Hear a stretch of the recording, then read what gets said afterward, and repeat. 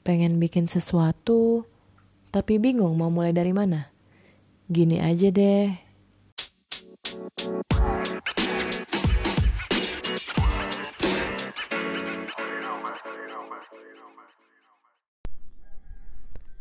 Hai, good morning guys. Bangun tidur tadi aku langsung terinspirasi untuk bikin podcast ini karena aku baca komen dari CEO-nya Mindfy. So you guys know I've been working on a guided meditation kan ya. Dan itu aku work for a project untuk Mindfy, namanya app meditasi dari Singapura. Nama CEO-nya Bjorn, and Bjorn itu bilang, "You're such a goddess," katanya, "kamu take on the challenge and finish it meskipun banyak masalah, and finish it like a champ." And I really appreciate that from him ya. Dan dia dari awal banget tuh udah sangat percaya gitu loh sama aku gitu. So let's start from the very beginning. How did I get this project? Jadi aku aku kan sering banget tuh ya, aku suka ngepost, aku sama Bjorn itu udah connect dari tahun lalu, dikenalin temenku. Kita connect di Facebook, tadinya mau ngerjain project bareng, tapi nggak jadilah tahun lalu gitu ya. And then kita tetap connect di Facebook, aku keep posting, ya kan?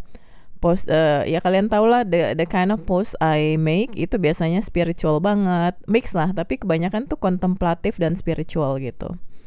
Dan Bjorn itu ngeliat, Bjorn itu baca, terus dia mendadak message aku di Facebook, dia bilang, "By the way Lia, aku lagi mau bikin guided meditation untuk bahasa Indonesia, kamu mau bantu nggak jadi naratornya?" Karena dia bilang, ya aku sering lihat post-post kamu dan aku yakin kamu sejalan lah dengan ini, kamu ngerti tentang meditasi, mindfulness and everything. Of course, aku terima dengan sangat terbuka ya, karena aku udah dari dulu pengen nyobain bikin guided meditation, cuma kayak nggak ngerti gitu loh mau mulai dari mana, caranya gimana dan lain-lain gitu ya. Ini kok malah dapat kesempatan yang sangat besar, which is karena tiba-tiba mendadak langsung disuruh bikin 50 lebih meditation in one go. I'll go back to that. Basically aku nggak tahu ya, waktu ditawarin aku nggak tahu sebanyak itu gitu loh. Jadi aku cuma bilang, "Oh ya, so excited, ya."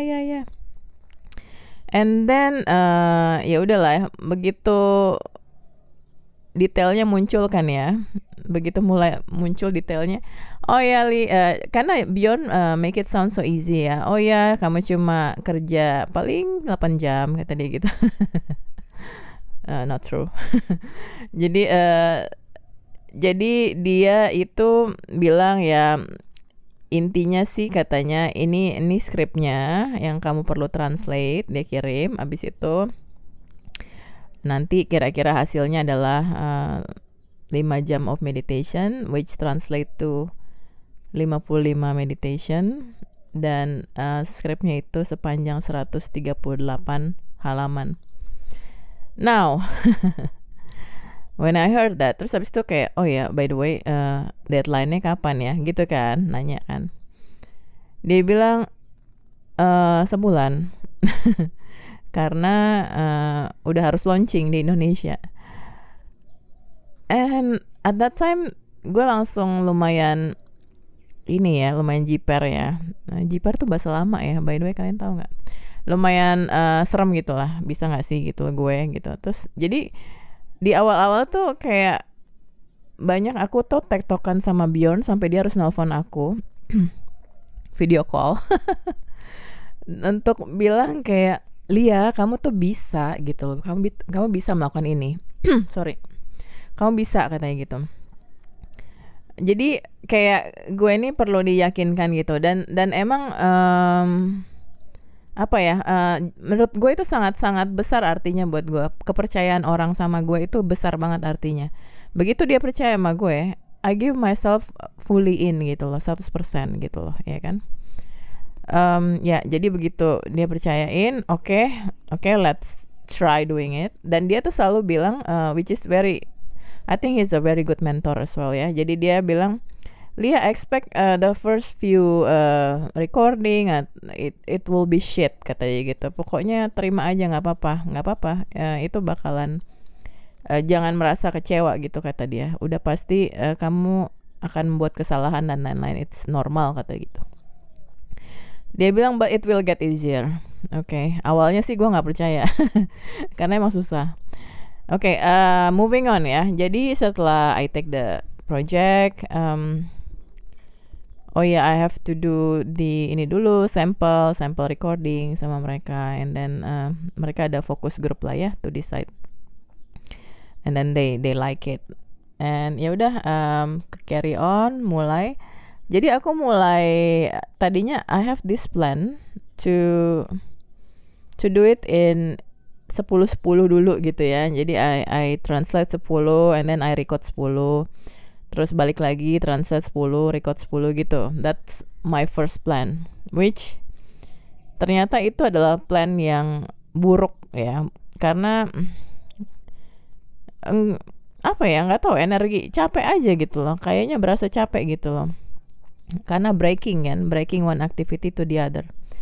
So then I change my approach. Jadi minggu pertama seperti itu, I don't think it's working, nggak cepet enough ya. Working tapi nggak cepet gitu loh. So I change my approach. Ini udah tinggal 3 minggu lagi gitu ya. I change my approach to focus on the script first, ya kan? Translate sama edit. Kemudian fokus on the recording. Ya, yeah, and this works like charm. Jadi aku benar-benar glued myself. Jadi benar-benar menempelkan pantat gua di kursi selama weekend 2 hari gitu ya, Sabtu Minggu.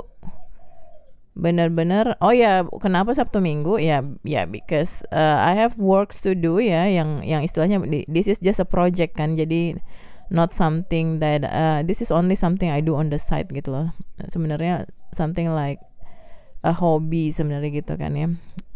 Nah jadi aku do it on weekend. Aku duduk di kursi benar-benar fokus ngerjain. Yang pertama aku lakukan adalah translate-nya dulu, bagian translate-nya dulu, the whole 135 pages in one day, and then the next day itu editing part. Editing bener-bener yang bagian mana yang perlu aku refine. Now looking back, kayaknya ya, so you guys know I'm the translator and editor of buku meditation ya, Perenungan by Marcus Aurelius. Itu by the way sekitar maybe 200 halamanan aku kerjain dalam 6 bulan. It's so difficult. Itu filsafat kan, filsafat. Satu kalimat aja aku bisa pikirin 2 jam kali. So because ya butuh arti gitu ya. Jadi aku tuh udah ditempa dengan pengalaman itu gitu. Ditempa dengan pengalaman itu. Jadinya aku sekarang paham caranya untuk translate dan edit dengan lebih cepat lagi, karena ini kan bisa tergolong mudah ya, bahasa Indonesia yang normal-normal aja, nggak jelimet, nggak artinya nggak dalam dan stuff like that. Jadi udah langsung straightforward, so I can do it faster gitu. In 2 days I finish all of that. Kemudian after that udah tinggal bingungin masalah recording. Now recording is a different thing.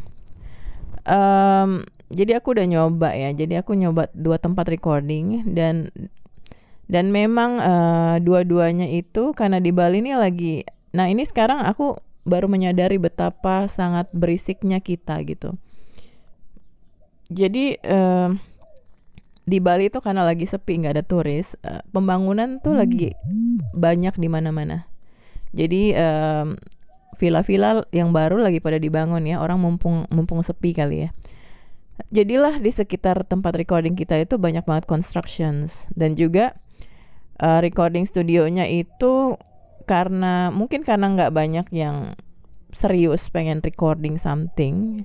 Jadi mereka juga mungkin nggak serapet di Jakarta mungkin ya ininya, soundproof and everything gitu. Nah jadilah kita struggling banget untuk apa ya, untuk menyesuaikan lah pada saat si construction itu jalan apa segala macam. Akhirnya sampai pada renovasi dua-duanya studionya for me gitu. Ya kan, mereka renovasi dulu, bikin lebih kenceng lagi soundproofnya, akhirnya baru bisa lumayan lancar. Awal-awal lumayan struggle banget. Um, Terus juga aku sendiri personally um, nggak tahu kenapa beberapa minggu yang lalu itu ada masalah hormon juga dan lain-lain yang menyebabkan aku lebih anxious, ya kan, kayak anxiety attack banget, acid reflux, pokoknya segala macam itulah yang ujung-ujungnya menimbulkan banyak suara-suara selain eksternal tapi juga internal, ya kan, suara perut, terus habis itu burping gitu ya, pokoknya segala macam deh, nggak jelas banget. Tapi ya I think ya, while even the most anxious part of me, jadi kayak sebelum aku recording pernah malamnya tuh aku sempet kayak kayak keselak gitu loh. So it's hard for me to breathe. Itu sebenarnya karena acid reflux, ya kan, karena asam lambung ya. Terus pagi-paginya aku masih merasa lumayan susah napas gitu loh. Tapi aku tetap jalanin recordingnya gitu ya. Oke, let's try this, aku bilang gitu. Dan ternyata my own meditation gitu ya, my own meditation yang aku lakukan itu helping me untuk lower my anxiety down gitu, and also make me ya normal, gradually normal gitu loh. So it really apa ya, jadi gue kayak embodying gitu bener-bener apa yang gue lakuin. Ini meditasi ini gimana dan manfaatnya apa tuh langsung berasa for me, right? And also aku punya reference khusus kan untuk guided meditation. Jadi aku kayak the whole week, the whole few weeks, the last month lah ya. Aku dengerin tiap hari, tiap malam guided meditation, specific person. I'm not gonna tell you who, but ada yang aku dengerin, orang ini, orang yang sama. Aku dengerin dia sepanjang hari, pagi, malam. Jadi istilahnya kayak suaranya kayak nempel di kepala gue, dan juga intonasi dan juga apa namanya, the pace ya, pace kecepatannya juga jadi nempel di kepala aku, sehingga pada saat aku meditasi, do the guided meditation itu jauh lebih gampang gitu ya, jauh lebih gampang to get in the zone. Dan benar aja sih, begitu Bjorn bilang juga, it will get easier Lia, katanya gitu. Dan it's right. Jadi yang rekamanku yang terakhir, yang pertama aku cuma bisa bikin 2 meditation 1 jam ya. Rekamanku yang terakhir 13 selama 2 jam. So lumayan banget kan. Jadi memang jauh lebih gampang gitu. Ya, itu sih. And along the way I always record ya, kayak my journey gitu, yang aku bilang sebagai create in public ya, benar-benar kayak gini loh, ups and down-nya, ini masalahnya gitu. And also appreciating people along the way, the people yang help my recording, Bjorn, dan timnya yang bantuin aku along the way gitu. And this is not done yet. I mean, there's still many projects. Mindfire akan semakin besar juga, and also I'm definitely looking forward for the similar kind of projects. Kayak minggu depan aku bakal ngomong soal wellness tools for founders. For me it's super super important to integrate in your life, apa ya, alat-alat yang bisa membantu kamu untuk lebih mindful. Karena kita sekarang di pandemic ini, kita aja udah stres berat ya, karena pandemi ini. Gimana caranya kita bisa tetap fokus, produktif, apalagi kalau kita running a startup, running a company, running a business. Itu stresnya double, triple.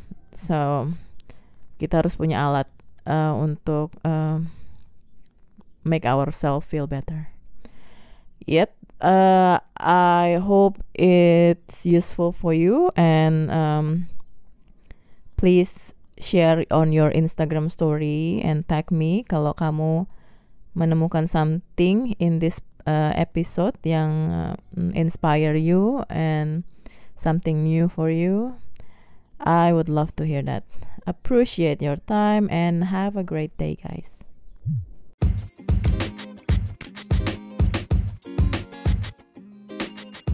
And that's it. I hope you enjoy my podcast. Hit subscribe button if you like it. Tell your friends. Share it on your social media and mention me at Salsa Beela, Salsa Beela, and I'll see you around.